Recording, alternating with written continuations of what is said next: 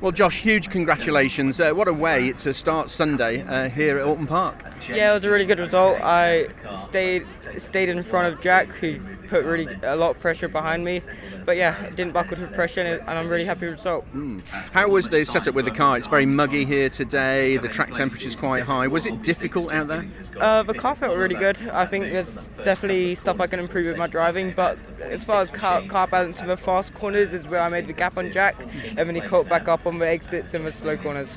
So are those the bits that you'll sit down with the team and talk about, those exits from the corners? Yeah, of course, even if you win a race, you're still going to be critical about everything just to see what I can do next race. Obviously, race 3 is coming up, and I'm starting towards the back, but more positions I can make up, the better is for my confidence in my racecraft. Absolutely. And I mean, that gives you, as you say, more confidence to develop your racecraft. But for the next race, it's going to be important for you to capitalise on that and put some more points in the bank.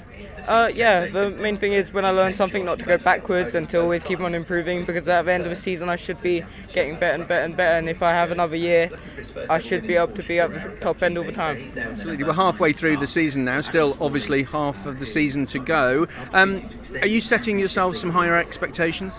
Yeah, naturally I didn't have some expectations to start, just to get some pressure off myself, but yeah, I want to keep getting podiums, try and do as well as I can in the rookies, but just take it a lot easier and just enjoy it, and then I think the results will follow.